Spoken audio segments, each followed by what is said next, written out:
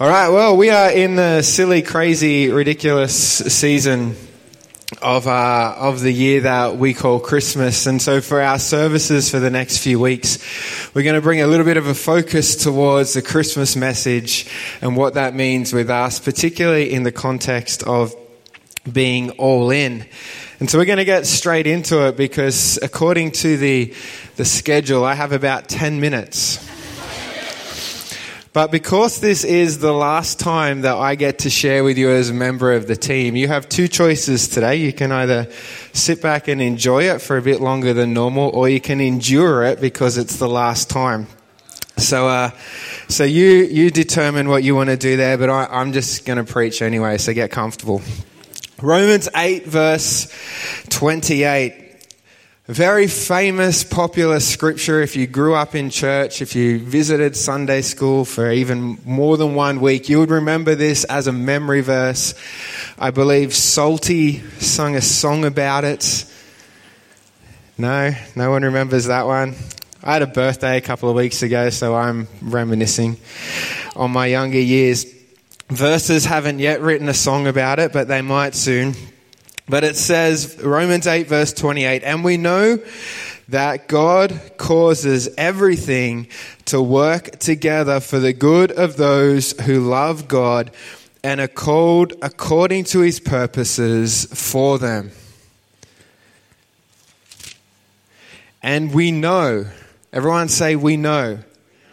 We know that God causes everything to work together for the good of those who love God and are called according to his purpose.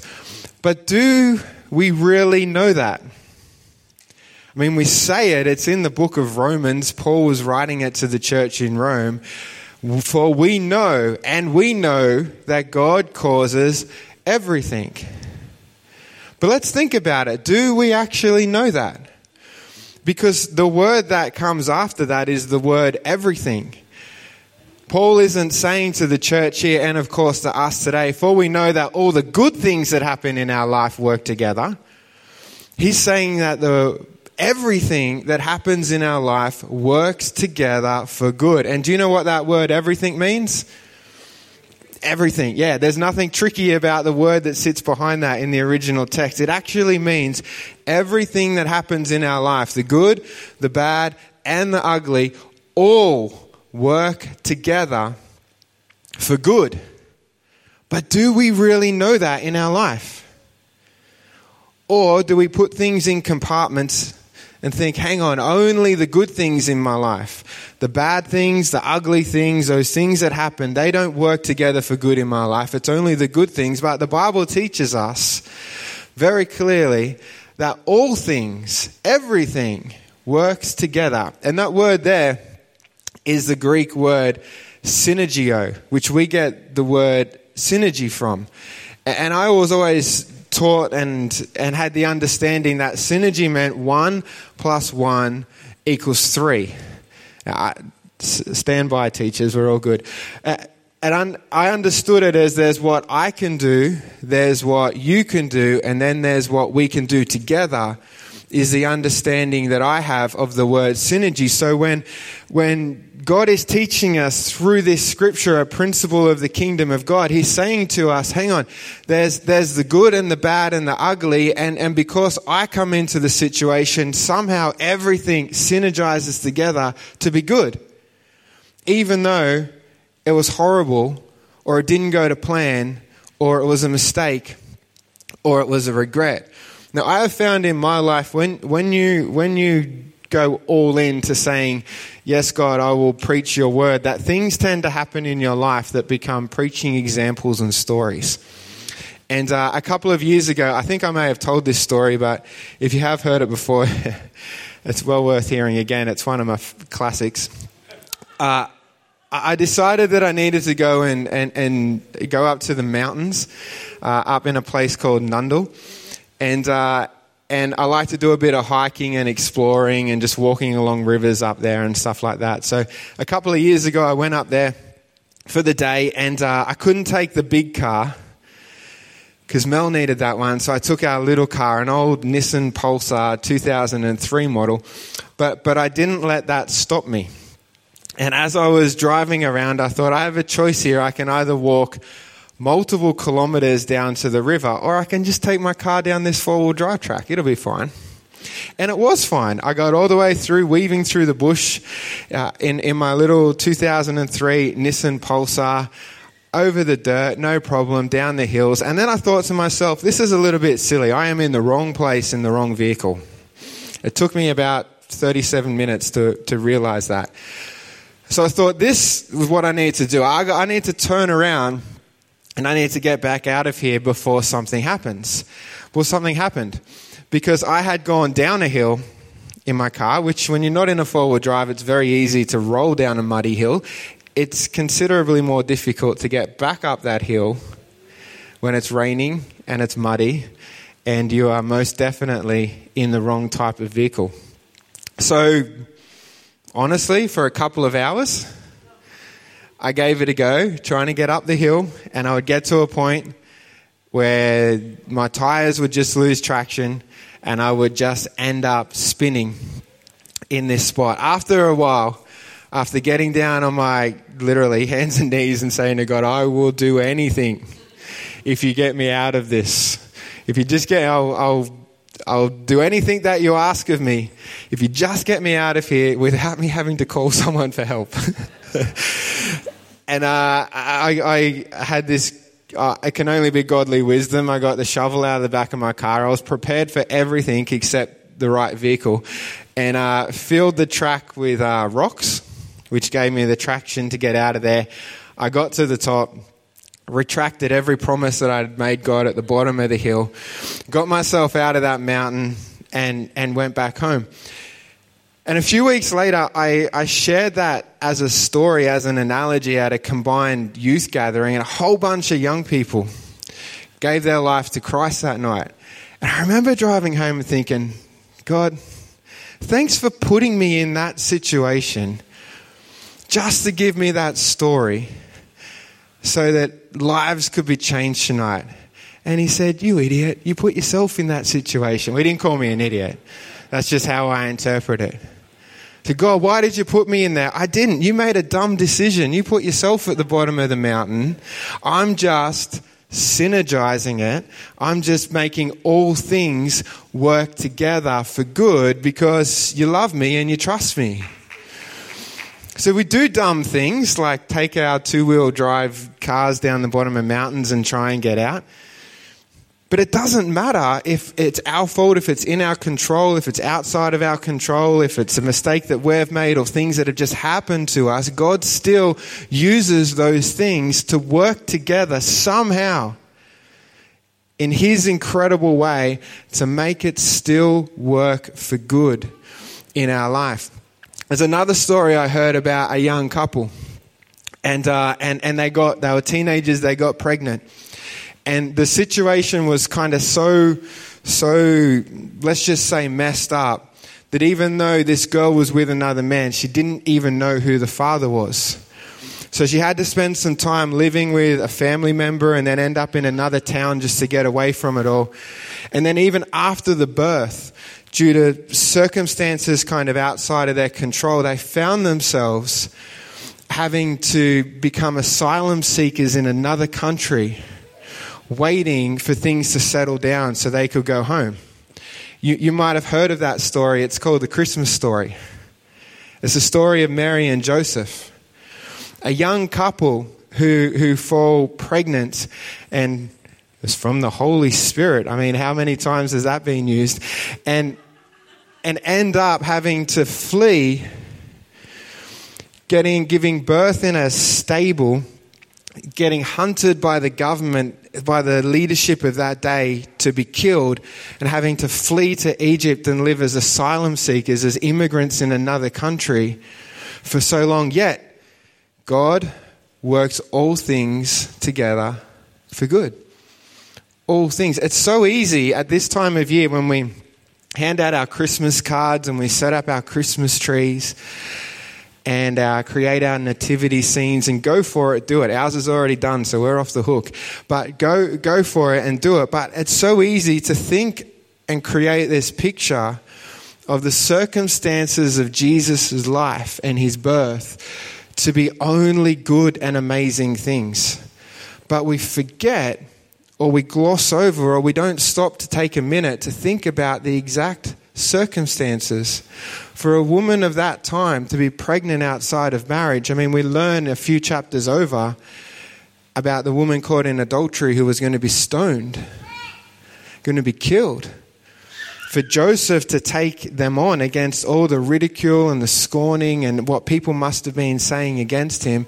And then the stable, we make it look like the latest hipster attraction on Airbnb to go and stay in this amazing stable. But let's not forget that she gave birth on the floor on animal waste, picked up her baby and put him on rotting food in a food bowl. And we look at it and think, this is so pretty, but there's a story that sits behind what is on the front of our Christmas cards that is full of so much trauma, so many bad things, so many horrible things, so many ugly things, but yet, still, God worked it all together for good, that we would have a Savior and that we would have a Lord to follow. Let's have a look really quickly, somewhat quickly, in Matthew chapter 2. We doing good? Oh, excellent. There's 4 of us today. It's called The Escape to Egypt, and it's talking about just at the time after the wise men were gone. Now remember, there's not 3 wise men. There were just wise men that brought 3 gifts: gold, frankincense, and myrrh. And I saw this week that there's a historical document being found that after the wise men left, the wiser women turned up. And instead of gold, frankincense, and myrrh, they bought nappies, a casserole, and a tin of formula. See, some people find it funny, Mel. I told you they'd laugh. You guys can have that one. I'm never using it again. Matthew 2. Thanks, Holly. Verse 13. After the wise men were gone, an angel of the Lord appeared to Joseph in a dream and said, "Get up, flee to Egypt with the child and his mother." The angel said, "Stay there until I tell you to return, because Herod is going to search for the child to kill him." That night, Joseph left for Egypt, and the child and Mary, his mother. And they stayed there until Herod's death. And this fulfilled what the Lord had spoken through the prophet, "I called my son out of Egypt." Herod was furious when he realized that the wise men had outwitted him. That's why they're called wise men, Herod. He sent soldiers to kill all the boys in and around Bethlehem who were 2 years old and under, based on the wise men's report of the star's first appearance. Herod's brutal action fulfilled what God had spoken through the prophet Jeremiah. A cry was heard in Ramah, weeping and great mourning. Rachel weeps for her children, refusing to be comforted, for they are dead. Verse 19, when Herod died, an angel of the Lord appeared in a dream to Joseph in Egypt. "Get up," the angel said, "take the child and his mother back to the land of Israel, because those who are trying to kill the child are dead." So Joseph got up and returned to the land of Israel with Jesus and his mother. But when he learned that the new ruler of Judea was Herod's son, Archelaus, he was afraid to go there. Then after being warned in a dream, he left for the region of Galilee. So the family went and lived in a town called Nazareth. This fulfilled what the prophets had said: he will be called a Nazarene. Here's a story that happens kind of after the Christmas cards finish, after the nativity scene is packed up,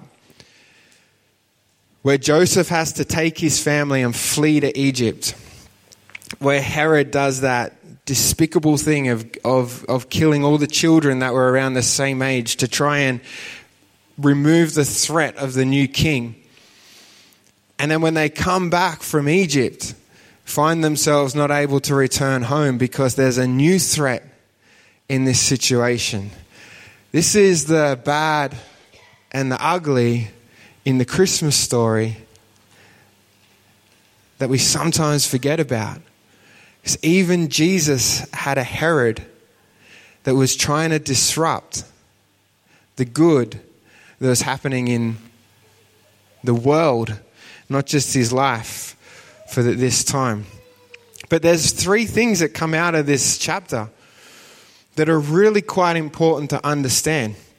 Because at this point in history, the Jewish people and the world in reality, whether they knew it or not, were waiting for the Messiah to come.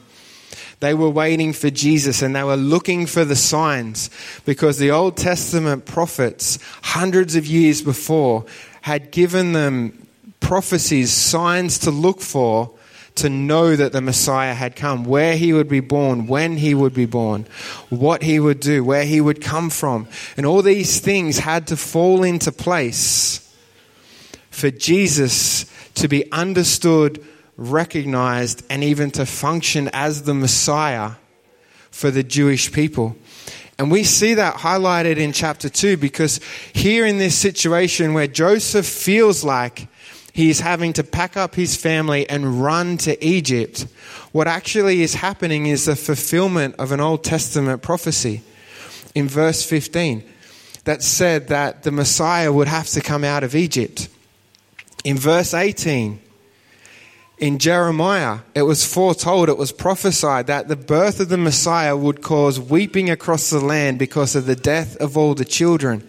And while Joseph thought that and Mary, they may have thought that they had caused this, it was something that unfortunately had to happen for the Messiah to be known to the world they were coming to. And in that last chapter, even after the Herod had died, the family had to go and live in a town called Nazareth. They couldn't go back to their hometown.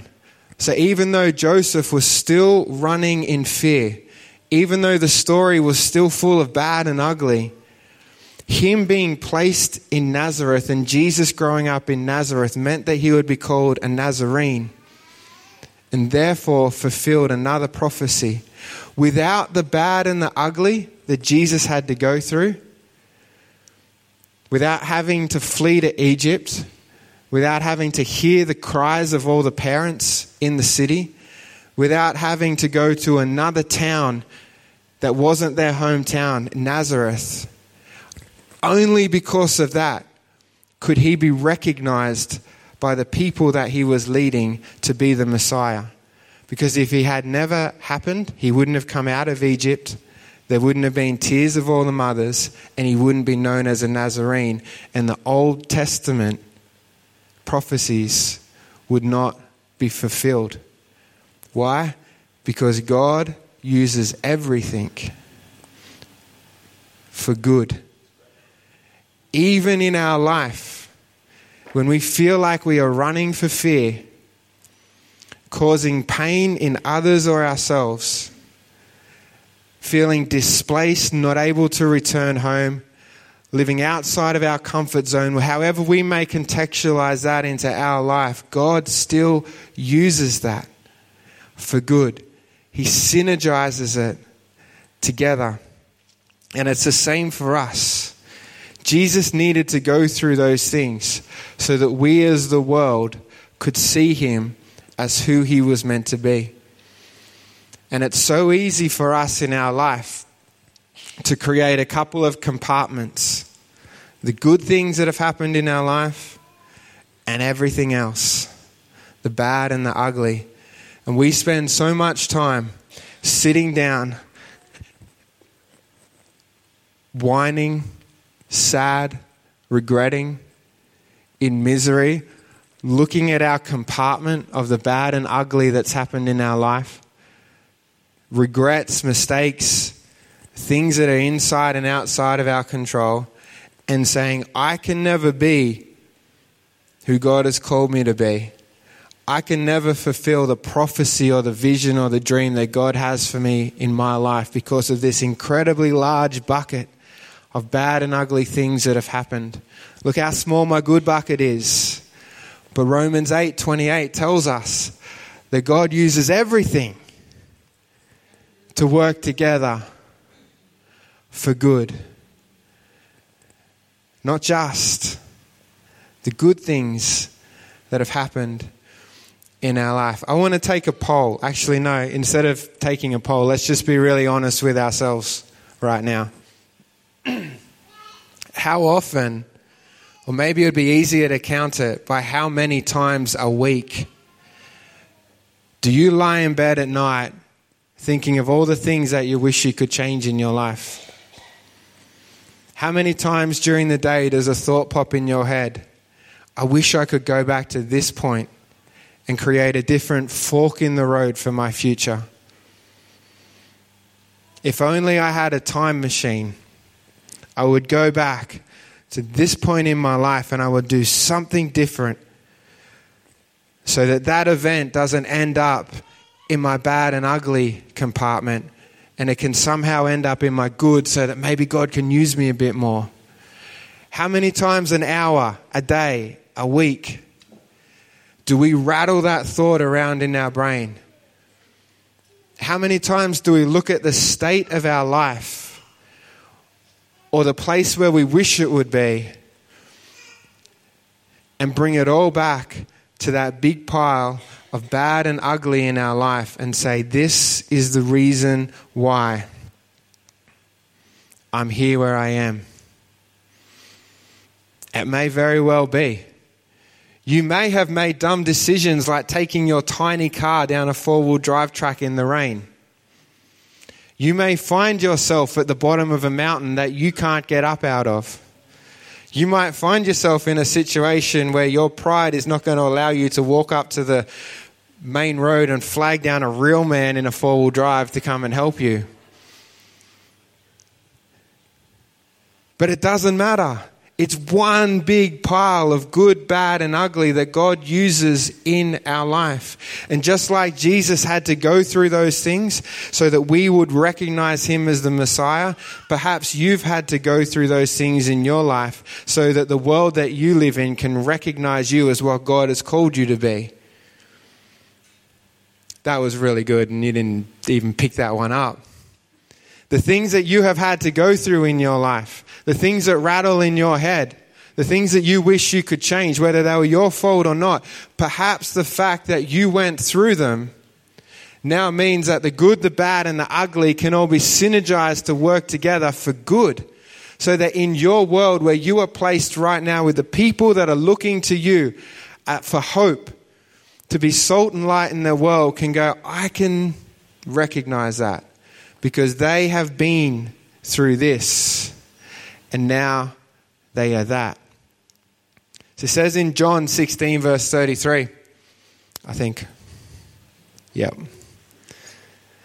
Jesus is saying, in this life you will have trials and you will have sorrows. But take heart, because I have overcome the world. He wouldn't tell us that if we weren't going to face the bad and ugly things in our life. Let's not subscribe too much to John 10. I mean, let's subscribe to it, but let's read the whole chapter. Because yes, Jesus came to give us an abundant life. But he had to do that because the enemy came to rob, kill, destroy, and steal everything that we have. He wouldn't have had to come for an abundant life. He wouldn't have to tell us to take heart if we weren't having to face these things in our life. He wouldn't have to remind us that even though we walk through the valley of the shadow of death, we can fear no evil because he is by our side, if we didn't have to walk through the valley of the shadow of death each and every day in our life. But God, we know it, remember, uses all things, everything, the good, the bad, and the ugly, to somehow, in his mysterious way, magically make them, not magically, all work together for the good of those who love him. Regardless of our fault or not.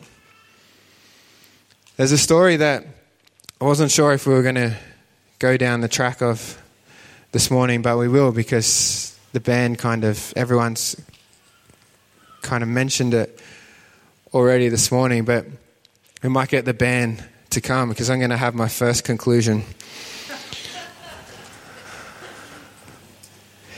It's a story in Mark 4, and it's actually in a few different Gospels, but it's when Jesus calms a storm. I want to think about this as perhaps what God wants to say to our church this morning. Knowing that even in the Christmas story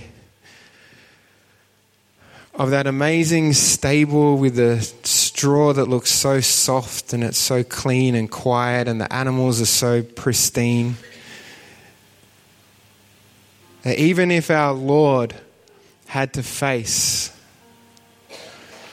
the story behind the story that we all have had to, that perhaps this Christmas we can realize that God's going to use everything about our story for the good of Him, for the good of this world. I want to finish with this story that we can take into Christmas this year.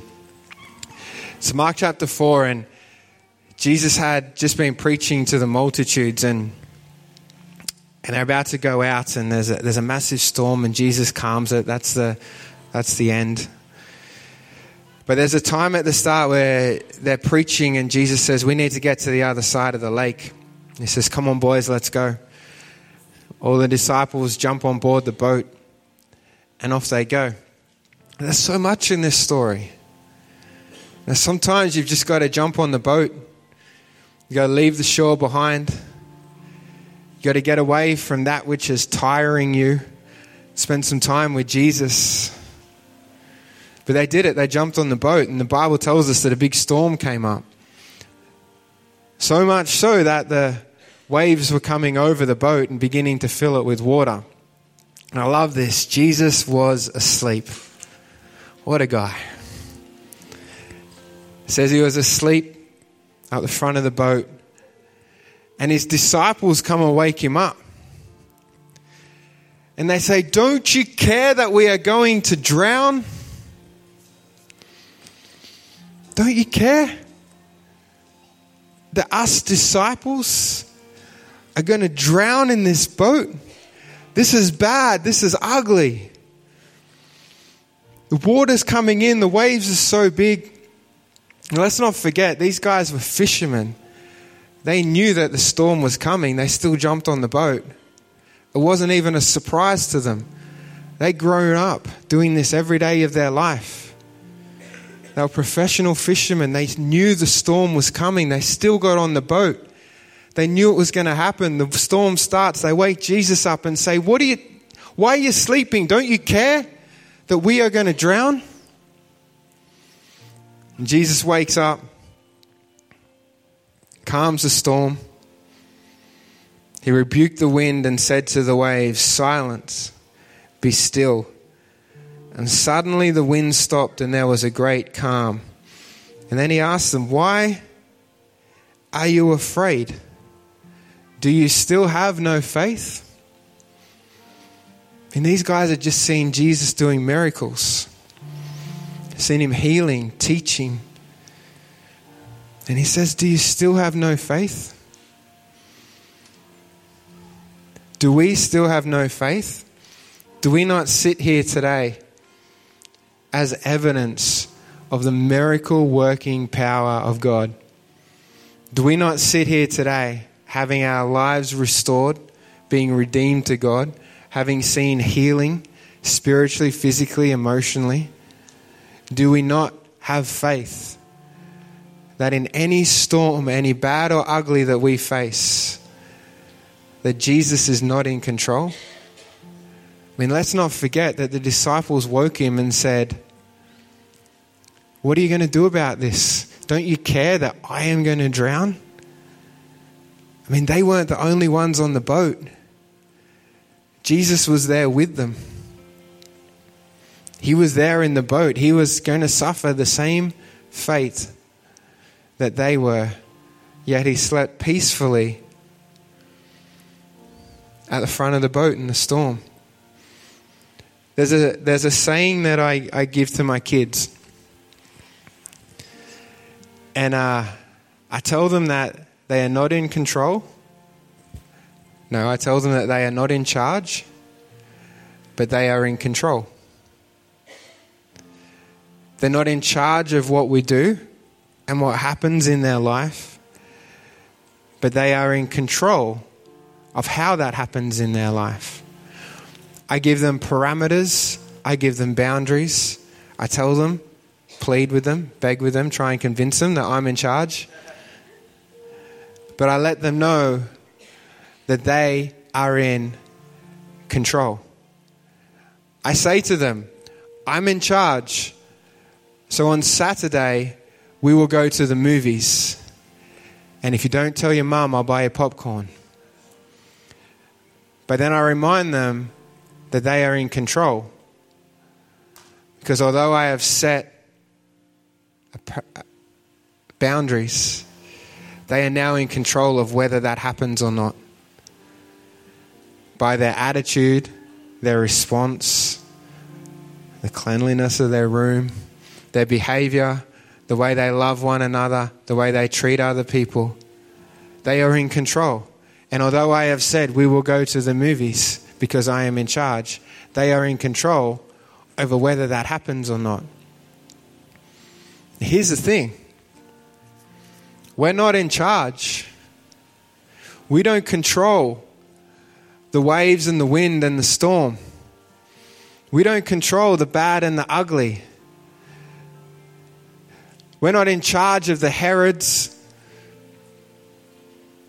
the needing to flee, the things that would rob, steal, kill, and destroy our life. We have no charge over them, but we are in control by how we respond, by what we do, whether we remind ourselves that we are overcomers, that our Lord who travels with us in the boat has gone through the good, the bad, and the ugly, and he travels with us in the boat, and he is in charge of the wind and the waves and the storm. So church, let's mix up our big compartment here this morning of the good, the bad, and the ugly, and stop telling ourselves that we're all about, all relying upon, all dependent upon the good things. But understand that God is here to work all things together for good. But let's realize this morning, as we finish, as we pray, as we worship, and as we sing this song about being still, that we're not in charge of what's happened in our life or what will happen, but we are in control. As to whether we give that to God, say, God, work all these things together for good, or whether we hold them in our compartment and let the thoughts rattle in our head at night, the regrets come, the pain to linger, instead of giving it to the one who has already paid the price and taken it from us, who already walked through the good, the bad, and the ugly, and gave us the greatest story that we ever need to know. That a man came, he died for our sins, and he rose so that we can fall asleep on the boat and sail through any storm that life would bring us, trusting that all things work together for good. Let's stand and pray. Lord, we thank you that you didn't leave us alone in this world. You told us that trials and sorrows would come, but that we could take heart, that we could be still in the midst of any storm, of any bad and ugly that happens in our life, knowing that not only are you with us, but knowing, truly knowing that all things work together for good. Lord, right across this place this morning, would you bring into our minds, into our hearts, those things that we are holding on to,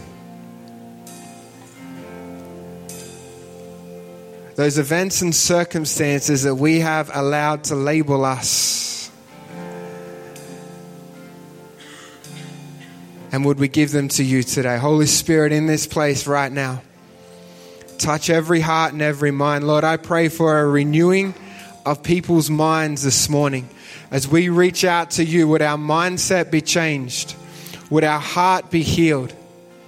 Clean hearts, clear eyes to know that regardless of our past and what storm we may sail through, that all things will work together for good. Lord, we thank you. As we sing this morning, may you hear our worship.